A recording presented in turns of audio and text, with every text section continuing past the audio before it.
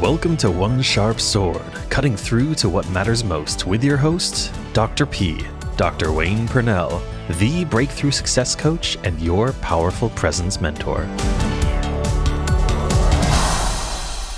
Welcome to One Sharp Sword, cutting through to what matters most.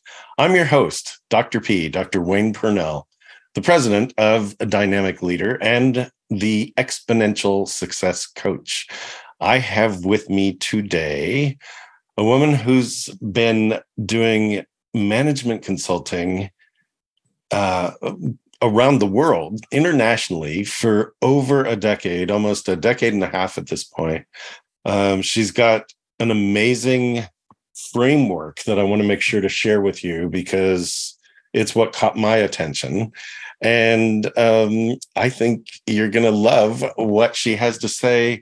Welcome to One Sharp Sword, Liss Kirby. Welcome. Hi, Wayne. Lovely to be here. Thank you for having me. Of course, yes.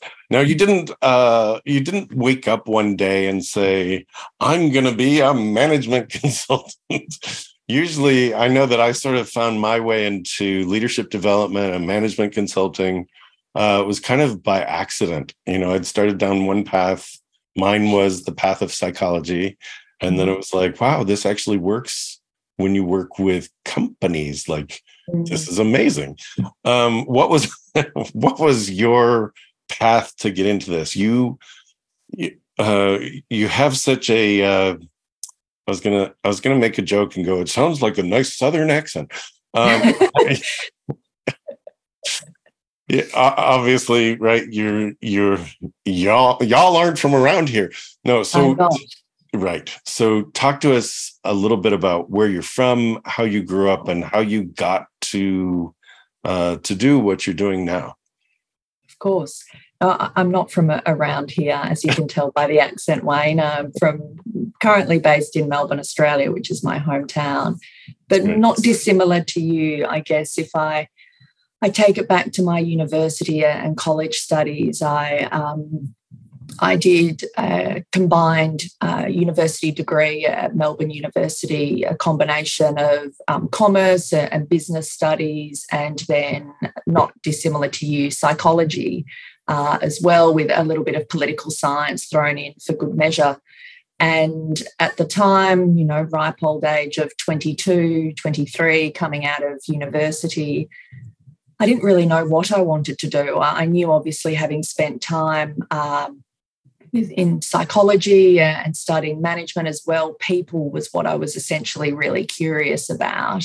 But at that stage, it felt like I didn't really have the miles on the road, the life experience to go into psychology. And so management consulting was this perfect hybrid, really, of working with people, but in a broader context. And like all good 22-year-olds, my friend was applying for a graduate position in a consulting firm, and I thought maybe I should do that too. And so I was fortunate enough to be accepted into a graduate position, obviously very competitive positions to get into, and the rest is history, so to speak. Amazing. What was your first role? So I joined Deloitte here in Melbourne as originally as a vacation summer position, and then was offered a graduate role in their human capital division, which then was all about the, as I said, the people aspects of change as opposed to strategy or operations or technology consulting. And that was a really formative experience for me. I was privileged to work with some incredible consultants who knew their craft inside and out and took me under their wing, and had the privilege of working with lots of different clients, everything from banking clients to public sector clients to a stint in the Defence Force. I remember flying out to an Air Force base in Adelaide, bright-eyed, bushy-tailed, thinking, my goodness, it was just such a varied experience. And to be honest with you, that's what continues to attract me today, that no 2 days are the same, and there's always that variety and and meeting different people from all walks of life who are trusting us, I guess, with some fairly challenging organisational problems. Isn't that amazing how, I mean, for me, when people ask what I do and they say, well, you could never work in our industry because you don't have this background. It's like, well, people are people, and process is process. Right. And so you're shaking your head. Yes. It's like, yeah. So, here you are a young 20 something, and you're coming into the military to tell them how to do leadership. That must have been very, yeah, absolutely. And constantly as a consultant, if I reflect on, I guess, some of the things that not necessarily have held me back, so to speak, but what you touched on there, Wayne, is so accurate, I think, as management consultants, and particularly for me as a career management consultant, we're oftentimes entrusted with these positions of being an advisor or being in the tent, so to speak. And at the ripe old age of 20-something or 30-something or even into your 40s, you're oftentimes advising people who have many, many more years and decades of experience, either in leadership or in their industry, as you said, or obviously their particular organisation. It can be quite a bit of an affront, to be honest, as a new management consultant to be in that position. And it does take a little while to, grow a bit of a thicker skin and also build your confidence too, and know that your opinion is trusted and valued as well. It's a big deal for you. You've used that word a few times, trust or being entrusted. I think that's, that speaks to integrity, actually, where you recognize that what you're being given is precious.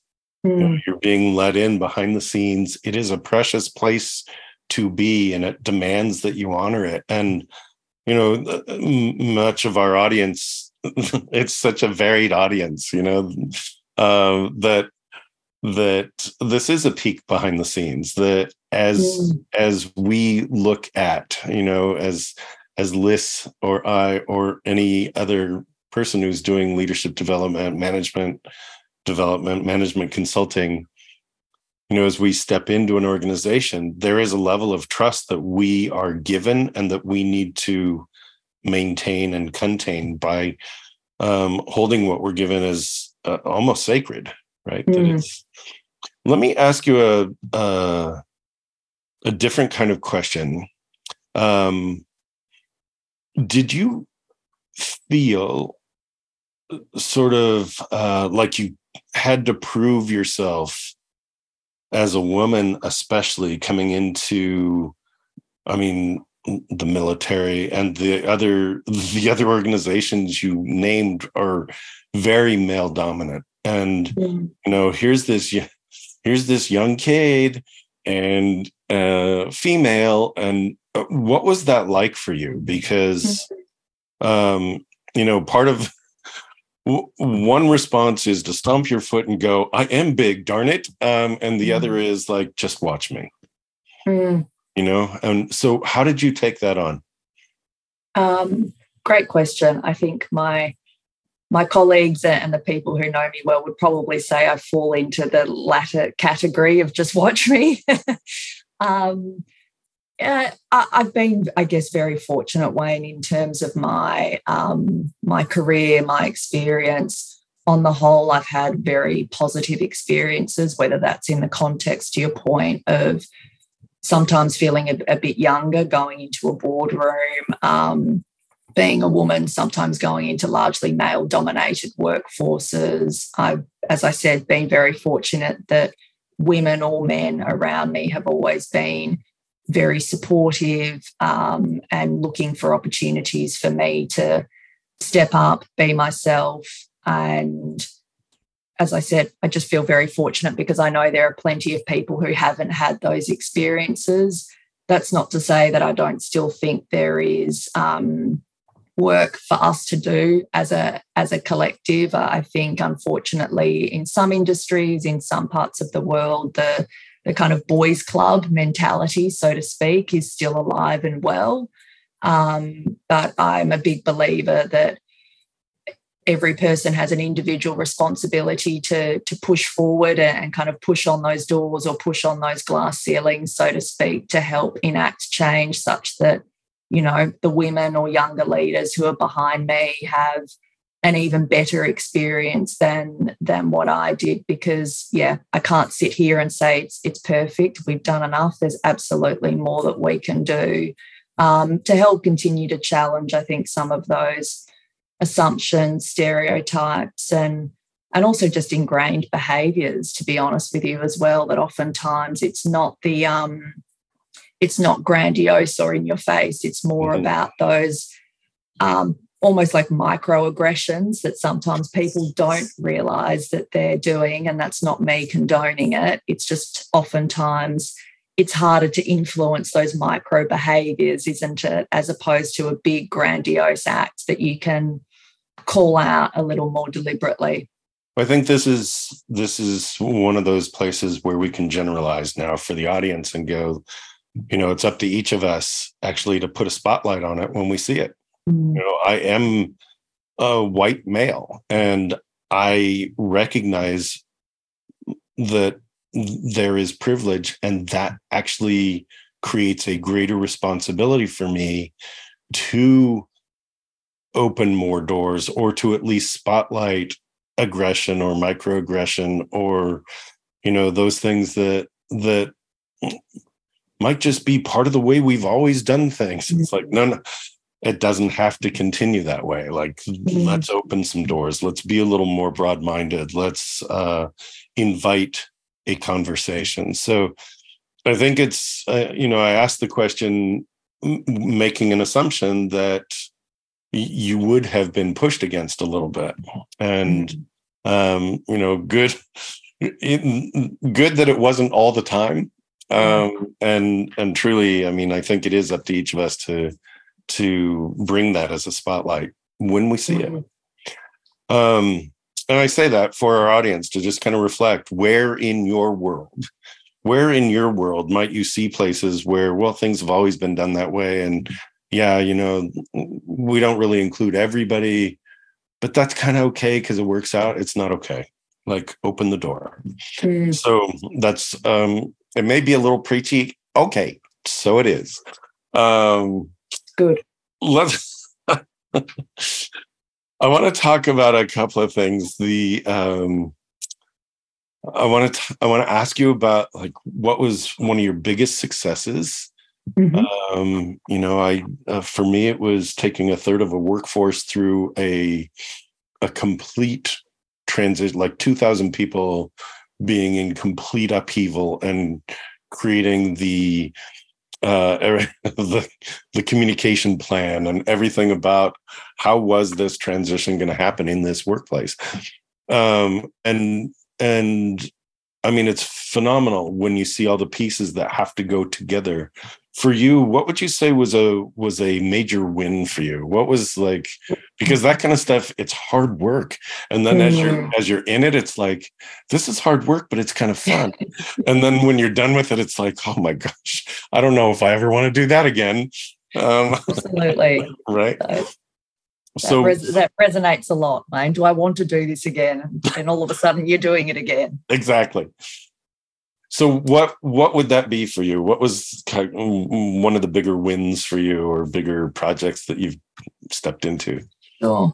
I think I love the question. I think a win as a consultant is such an interesting concept, because by nature you're the backup singer, right? You're never center stage, and that's not I right. wish I was center stage, but it's in the work that we do, it is supporting leaders, isn't it? It's supporting organizations for them to make those big changes or steps forward in what they do. If I think about I guess some of my experiences that have really shaped my thinking as a consultant, but also my thinking as a leader.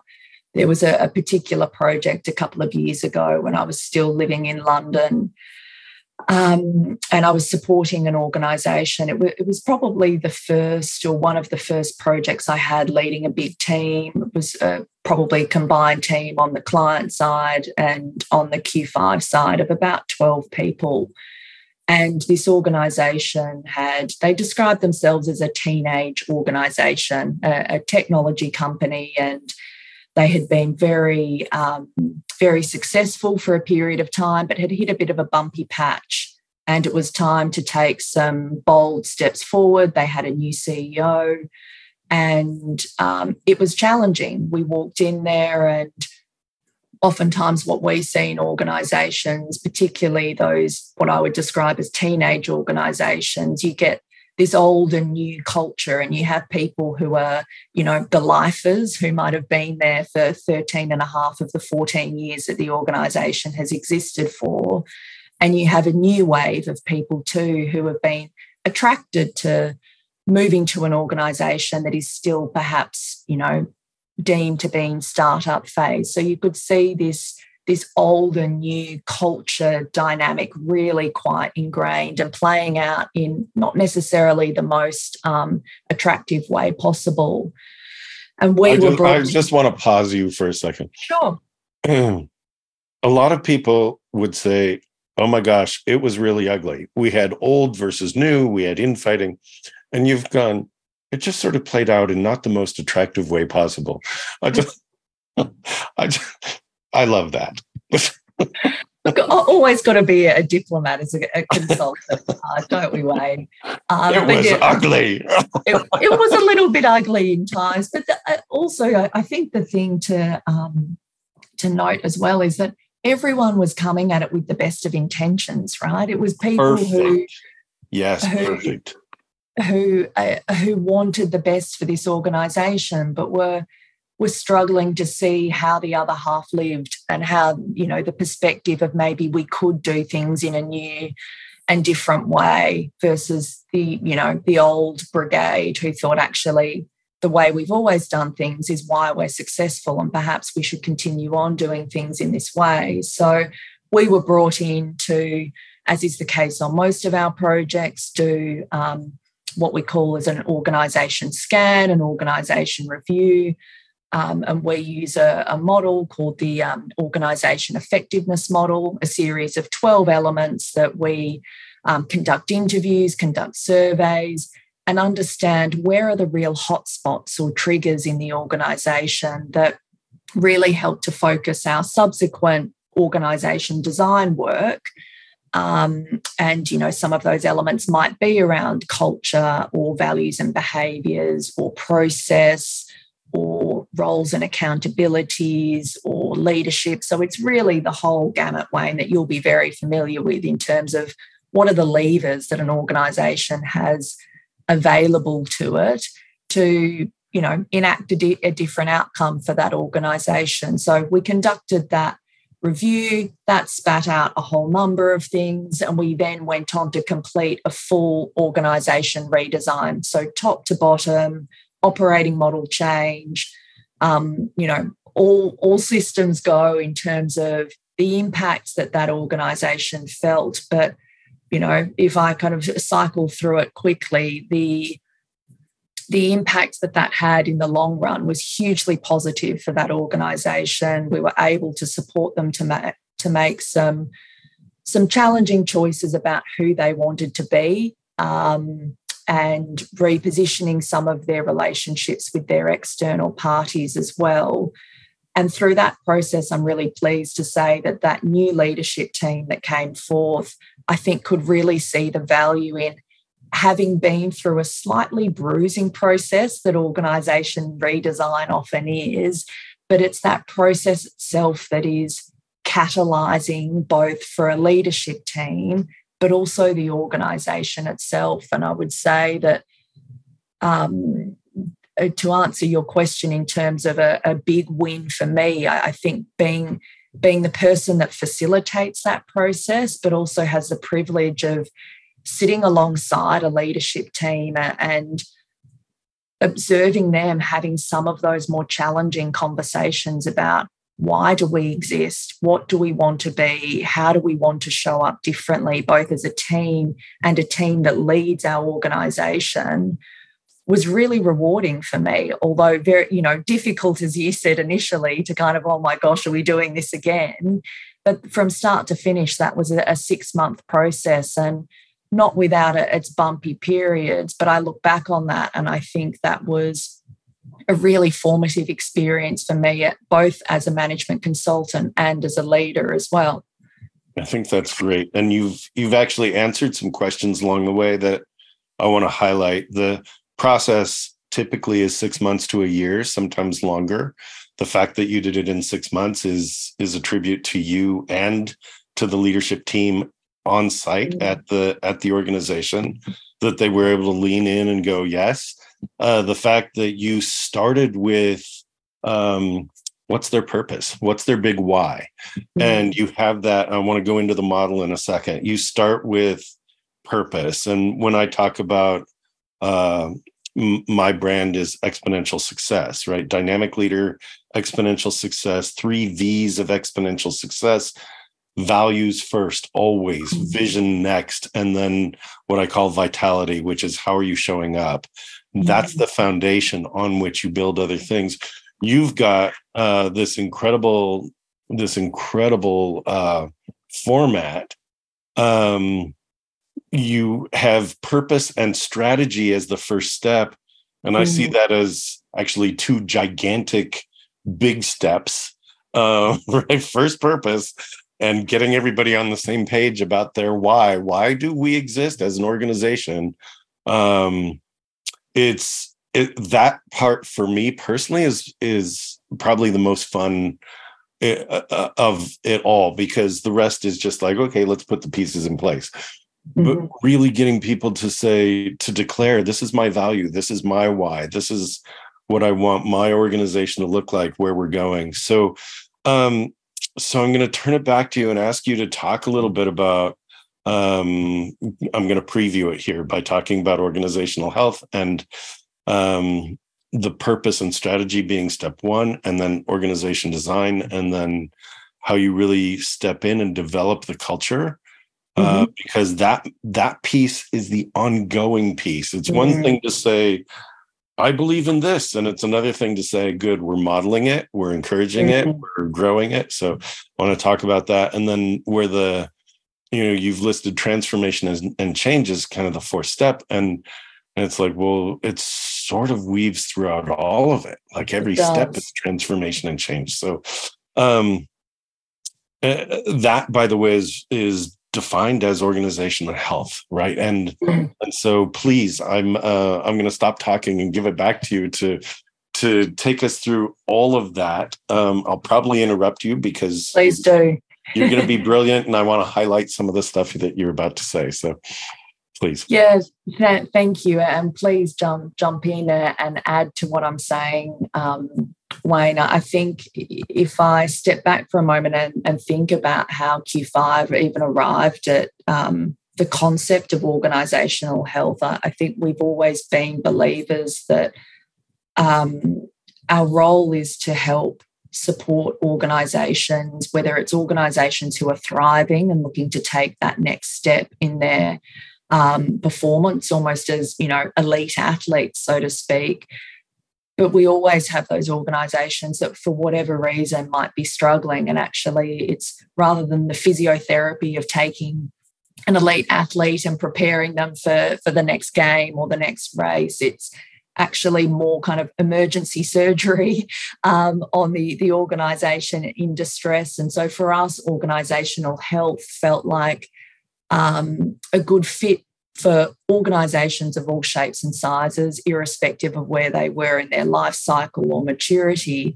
But to your point, in terms of setting up this conversation, it also covers the full gamut of the vast array of challenges or services that an organisation might come to Q5 for. So that starts, as you said, with the purpose and strategy piece, and it's interesting to link those two things together, isn't it? I think we're big believers that without purpose, without your why, without defining why it is you exist, it is almost impossible to galvanize an organization in any meaningful way. Behind that, whether we're talking at an organizational level, I'm working with a client at the moment further down into the organization, and we're talking about it almost at a team or department level. What is our why, and how do we support our organizational purpose in delivering what we're all here to do?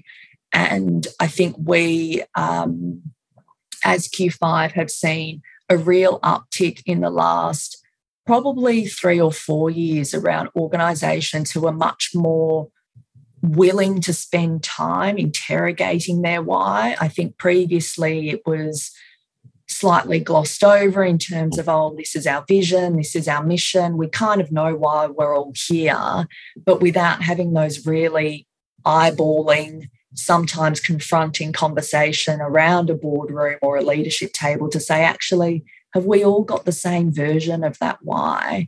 And are we all truly aligned on why we show up every day? That's awesome. I want to pause you here. This is really good. 2 things.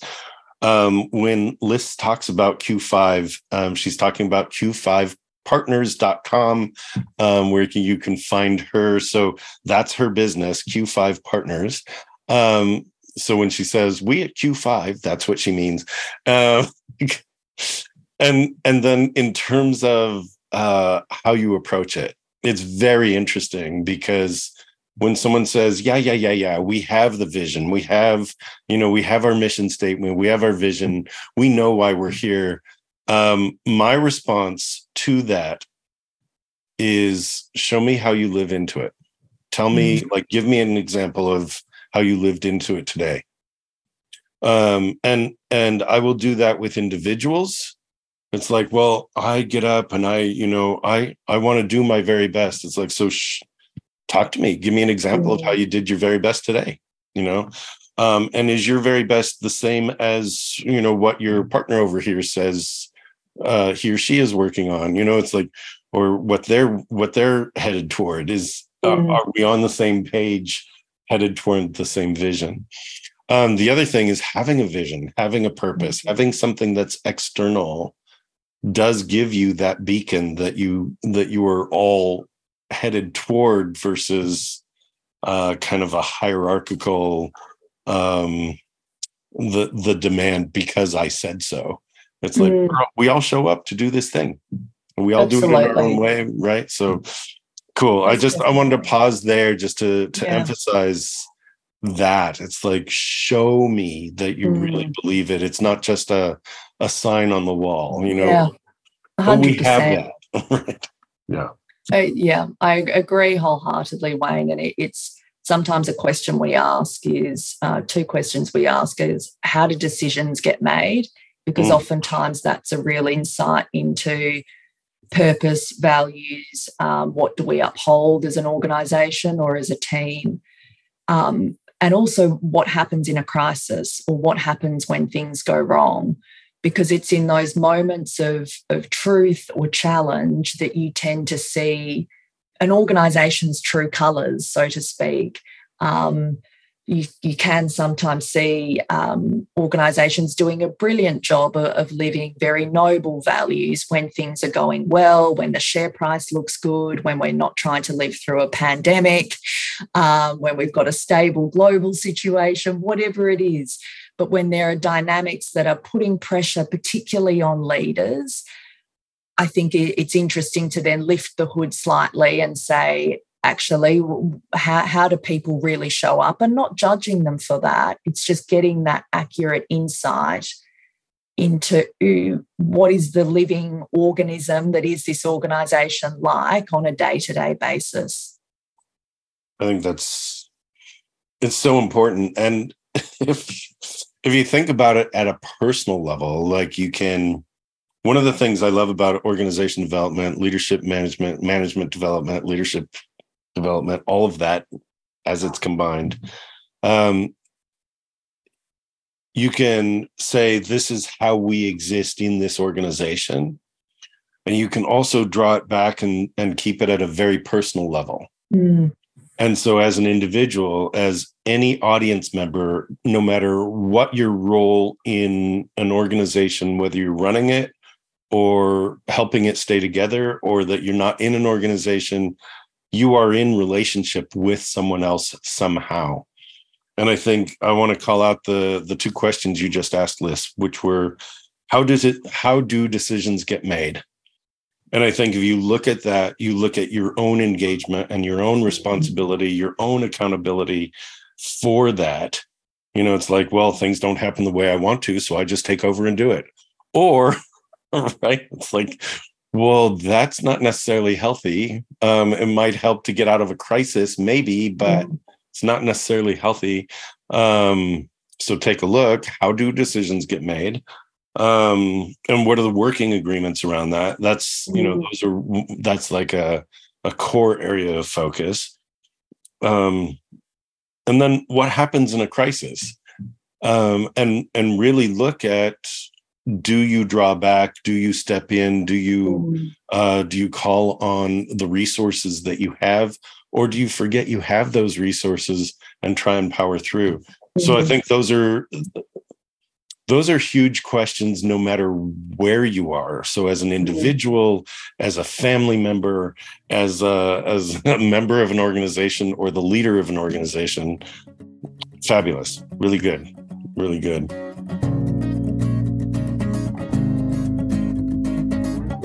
You are listening to One Sharp Sword, cutting through to what matters most, with your host, Dr. Wayne Purnell. You know you are bigger than the life you are leading. It really is time to attend to that thing you've wanted to do or have, but you've been putting off. It's time to step into that dream you've parked for someday. It's time to claim true well-being, both personally and professionally, without giving up the success that got you here. It's time to check out Dr. Purnell's signature small group retreat, the Exponential Success Summit. Explore exponentialsuccesssummit.com. Seats are extremely limited, as this is a very special small group event. www.exponentialsuccesssummit.com. Take us to the next step. So we have purpose and strategy. Then we have organization design is the next one. Did you want to talk about that? Or? Yeah, I'd love to talk about organization design, because organization design is a really interesting phenomenon. I think for Q5, when we first started, we were founded in London almost 15 years ago now, and our founding partners saw a real opportunity to support organizations in the discipline of organization design. At the time, there were, consulting firms focused on strategy, the big strategy houses, lots of consulting firms focused on big, ugly tech implementations, but there was this whole white space in between where organizations need the support to help maneuver the organization on a day-to-day basis to better deliver on whatever it is they're trying to achieve from a strategic point of view. And so Q5 has really carved out a value proposition and a position in markets globally to be known for this expertise. And quite often what we find is that it's not a terribly well understood discipline, and it's also a discipline that for many organizations, and for good reason, they can't necessarily afford to invest in this capability in-house, or it's not a capability that they always need switched on. And so the way we approach this is thinking about a couple of steps in terms of understanding how things work today. We can't design a future world without understanding how things work today and what's important to us as an organisation, but also what are the things we think we need to fix going forward. We've already touched on the vision piece, but bringing that into organisation design is really critical. There's then an opportunity to spend a bit of time interrogating the activity that we undertake as an organisation. Quite often what happens when we're engaged by clients is we'll sit down with the CEO and they'll say, it's all good, Lisa. I've drawn out an org chart on a piece of paper, and I really like Wayne, so I'm going to put Wayne into this role, and he's been doing a great job. And we've got to say that's great, but we need to step back and actually interrogate the work and understand where people are spending their time. And then we can think about how those packages of work need to change in order to deliver on that new vision and new strategy that we've set out. Because without doing that, we're moving deck chairs around and crossing our fingers and hoping for a different outcome. So by interrogating that activity, we can actually say, we need to stop doing that, or we need to outsource or automate that, or we need to invest in this new activity and build capability around it in order to deliver a different outcome to what we've done previously. And from there, we then move into, let's create an operating model. So a picture on a page of what are those different activities and capabilities. And that's when we get into, okay, CEO, you can now design your leadership team structure, and you can put Wayne where Wayne should be based on what, skill sets and capabilities Wayne's got. And then the all-important processes, ways of working, and how do we make this thing land as well. Do you use the Jim Collins model in Good to Great, where you look at the boxes? Yeah. Not, where it's like, oh, but we have this person and he or she or they are so good at what they do, and we should just put them up here. And it's like, well, let's look at what we need first. If we're going to do organizational change, let's look at what is it we said we were doing. And I love interrogate the activity is not a phrase I would use. So I love that phrase. It's like, to really question why we're doing what we do. Yeah. I love that it's just so succinct. Interrogate the activity. It's a great expression. I think it's so important that we do look at, why do we do this? And if the answer is because we've always done that, and it's worked up till now, it's like, that's not actually the answer. No. In fact, that for you, I'm going to assume for you, as well as for me, that's a flag of, okay, that's one of the first things that we're going to really dive into. We've always done that. It's like, Absolutely. Yeah, that might be something to lift the lid on it and look in a little bit more detail. And I think also, Wayne, to be fair to leaders of organisations, it's not an activity. It's not a process that leaders often go through. They don't have the luxury or the space to step back and to use the phrase again, interrogate the activity. Oftentimes, this is a point in time where people say, actually, oh my goodness, I didn't realise the teams were spending so much time doing X, Y, Z, or that took people that amount of time. And then you can overlay headcount information on top of that. You can overlay salary information on top of that. And I think we as consultants, when we go in to run these processes, it's really important that we don't become desensitized to it. I think sometimes, consultants sometimes get a bad rap regardless, but when you go into an organization and people say, you want headcount data, you want salary data as well, what are you doing with that information?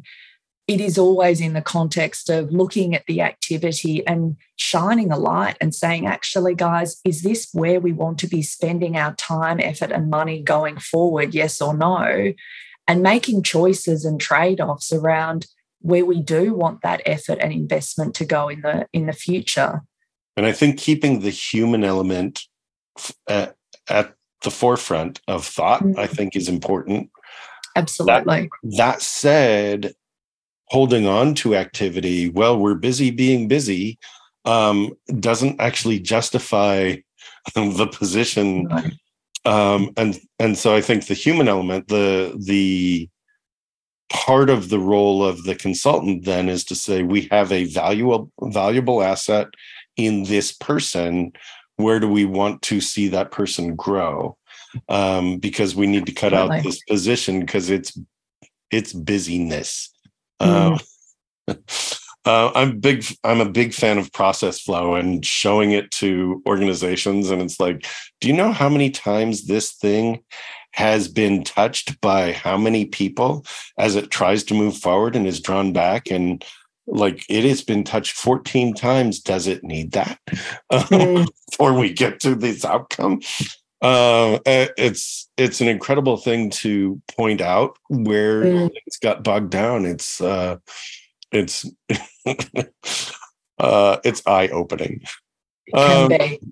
So I want to make sure we have time for you to talk about some of the other components of Q5. You talked about development and culture, and you talked about transformation and change. Sure. If you could touch on those. And then I also want to open the door for you to talk about anything that I haven't asked you. Like, you know, I keep my interviews fairly free flowing, and you know, sometimes we go down different places and it's like, I forgot to say this. So if there's anything that you were hoping I'd ask, so talk about those two things first, the idea of development and culture, and talk about transformation and change. And then whatever else you think would be valuable to share. No problem. The development and culture piece is absolutely critical, as you know, Wayne, and you made the very valid point at the outset of this discussion that development and culture is the thread that runs through all of this, right? Like it's at the heart of ensuring that our leaders are set up successfully to lead transformation and changes of this scale, and our culture is our wrapper around the organisation that imbues everything we do and say and make decisions on as leaders as well.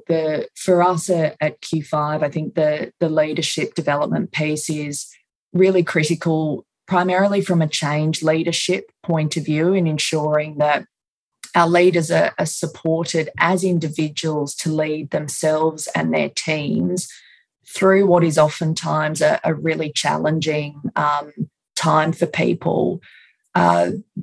Research out of the Neuro Leadership Institute, some of David Rock's research almost 15 years ago now, talks about the SCARF model, that, you know, really fascinating studies that looked at MRI scans of people who were going through social change, and the part of the brain that is activated when we have a social change in our life, whether that's a change at work, a change in our family dynamics, a change in relationships, that exactly the same part of the brain is activated as if we were under physical threat.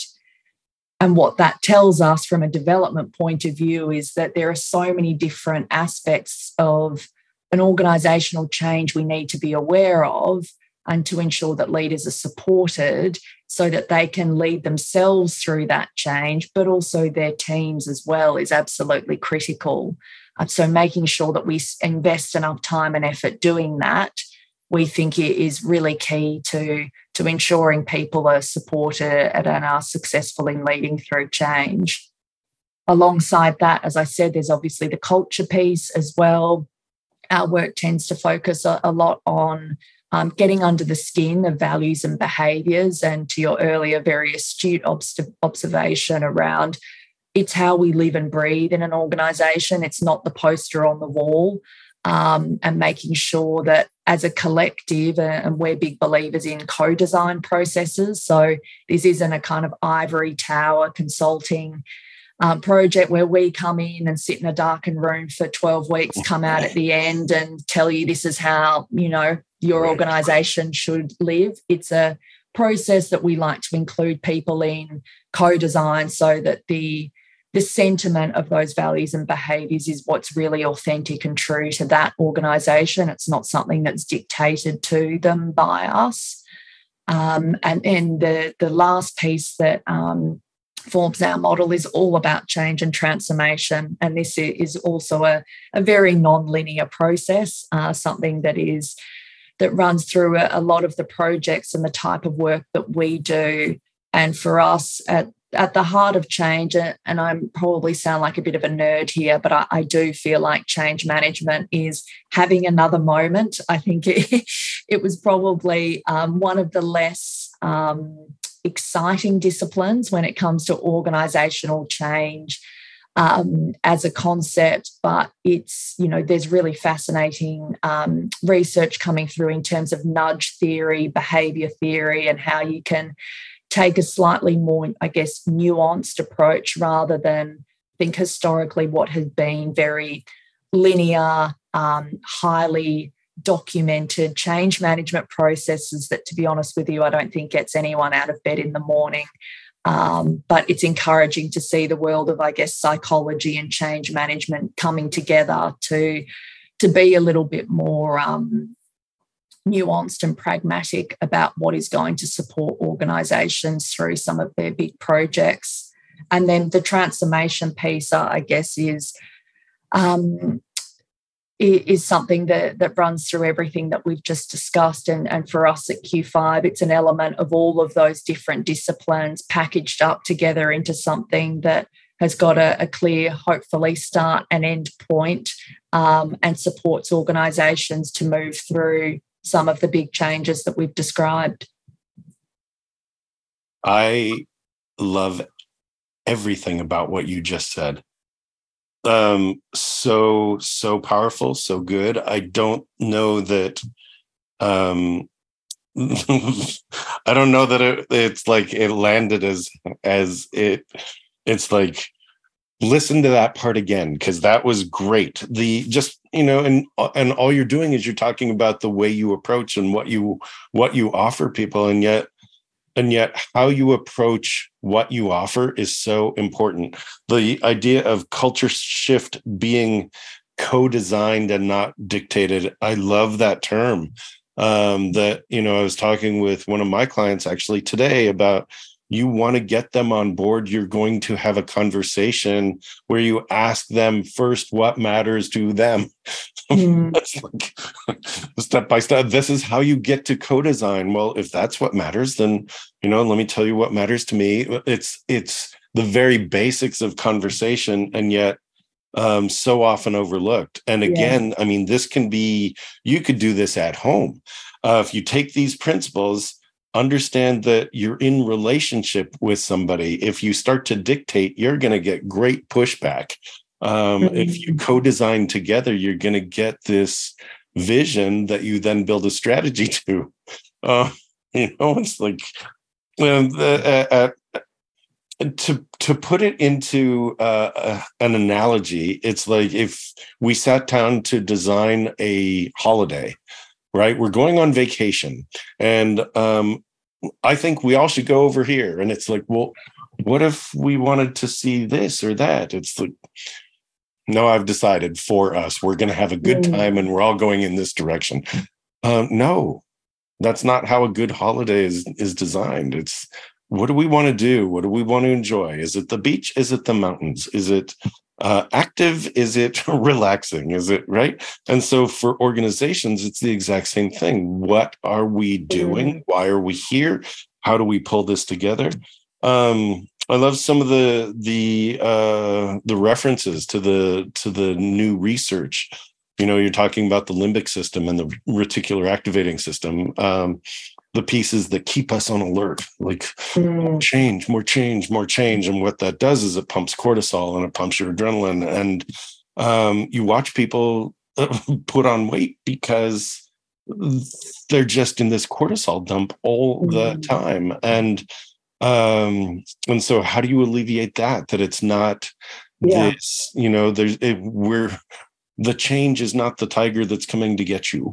It's like, it's part of your safety, actually. So great. And then communication. I mean, you didn't say that, but I know that that's part of what you do throughout, is as part of the culture, building the culture, is creating this communication.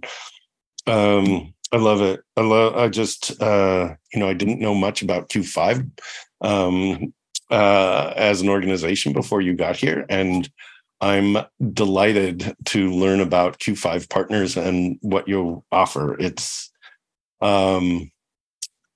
It's pretty incredible. So back to the last question I have for you, which is, what didn't I ask? What were you hoping to share that I didn't get to, or that you didn't?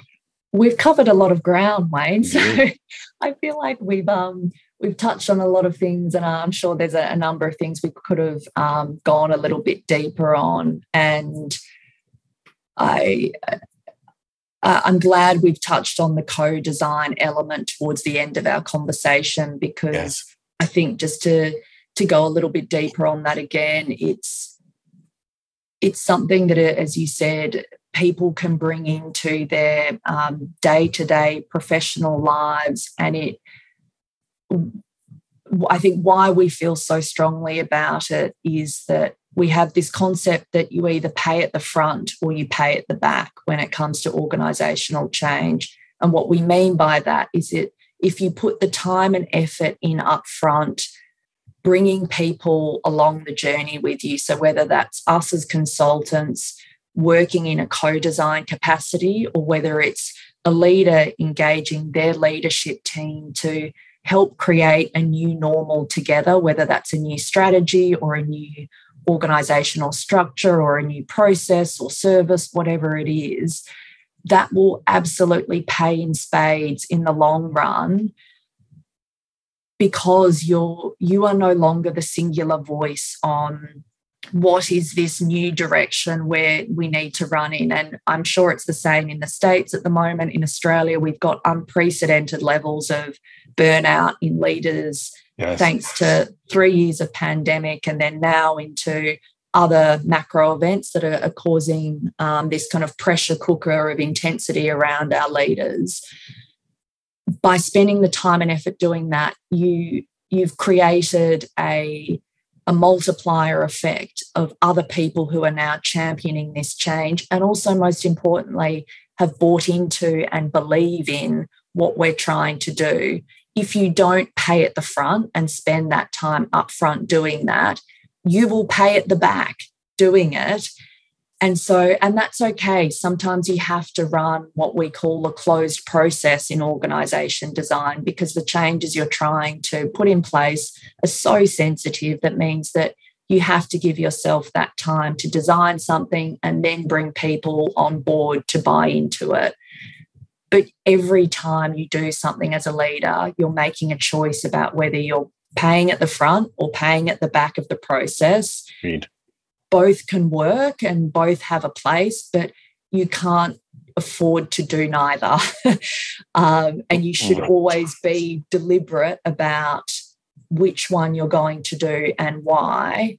And as much as possible, be open and honest with your team about which one you're choosing and why, because that, back to, David Rock's research, we know certainty is one of those critical aspects that destabilizes people when it comes to any organizational change. So I just wanted to end on that piece, because I think co-design is one of those words that gets kicked around a lot and sounds lovely, and people think, no thanks, I don't have time for that. But it's that concept of paying at the front or paying at the back is why we're such big believers in driving co-design processes as much as possible. So important. Just to you talked about leadership clarity and transparency. The idea of, we're going to make decisions, the decisions are mine. We're going to make decisions, you're going to offer feedback, the decision is still mine, but I'm curious about what you say. We're going to make decisions, the decisions are a group decision. And you have to be really clear, which is it? Because so often people will be in the, I thought it was a group decision, when it's the, no, you're just informing me. Ultimately, it's my decision. And you get great pushback and actually dissent. And so if you're not clear up front about getting where you're going to get the buy-in, it's like, no, as the leader, I'm going to create the framework. Once we've got some movement, then I'm going to ask for input. Awesome. Be super clear about that. And that's that goes for families as well. I mean, everything we're talking about, an organization is an organization, right? And so in terms of how you show up and the kind of communication and the co-design, what is it you're co-designing? What's the outcome you're after? And what's the feeling that goes with that outcome, right? And for you, you're building these, you step in as a super consultant, and you build these organizations where people end up feeling good about coming to work again. Yeah. I think that's fabulous. I think that's really fabulous. So I'm very appreciative of you being here. So thank you so much. Truly a pleasure to talk to you today. Thank you. Yeah. All right. My guest, that's so great. Liss Kirby with Q5partners.com. If my audience wants to learn more about you, do they just Google that, or do you want to offer a direct kind of, how do people reach you? Or LinkedIn, great way to reach me. So Liss Kirby on LinkedIn, otherwise through the website as well, as you've shared, Wayne, Q5partners.com. Thank you.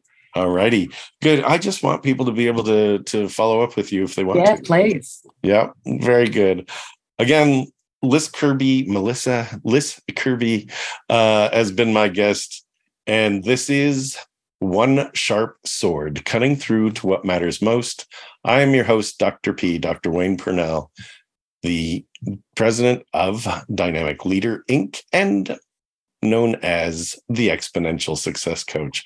We'll see you again here next week. Thanks for tuning in. Thank you for listening to One Sharp Sword, cutting through to what matters most with your host, Dr. P, Dr. Wayne Purnell, the Breakthrough Success Coach and your powerful presence mentor.